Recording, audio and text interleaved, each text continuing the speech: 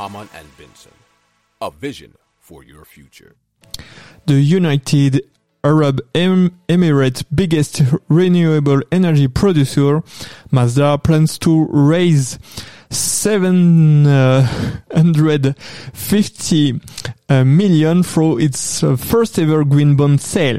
The funds will be used to finance new solar, wind and hydrogen projects around the world.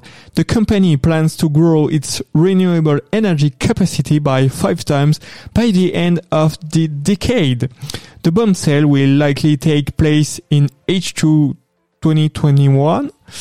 Masdar also plans to combine solar and wind assets with green hydrogen projects in markets such as Egypt and Oman, and is also exploring merger and acquisition opportunities to help meet its ambitious growth target.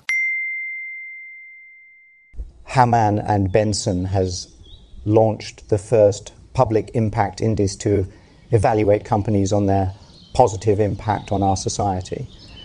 I invite you to consult it in the notes of our program or on our website. Haman and Benson, the vision for your future.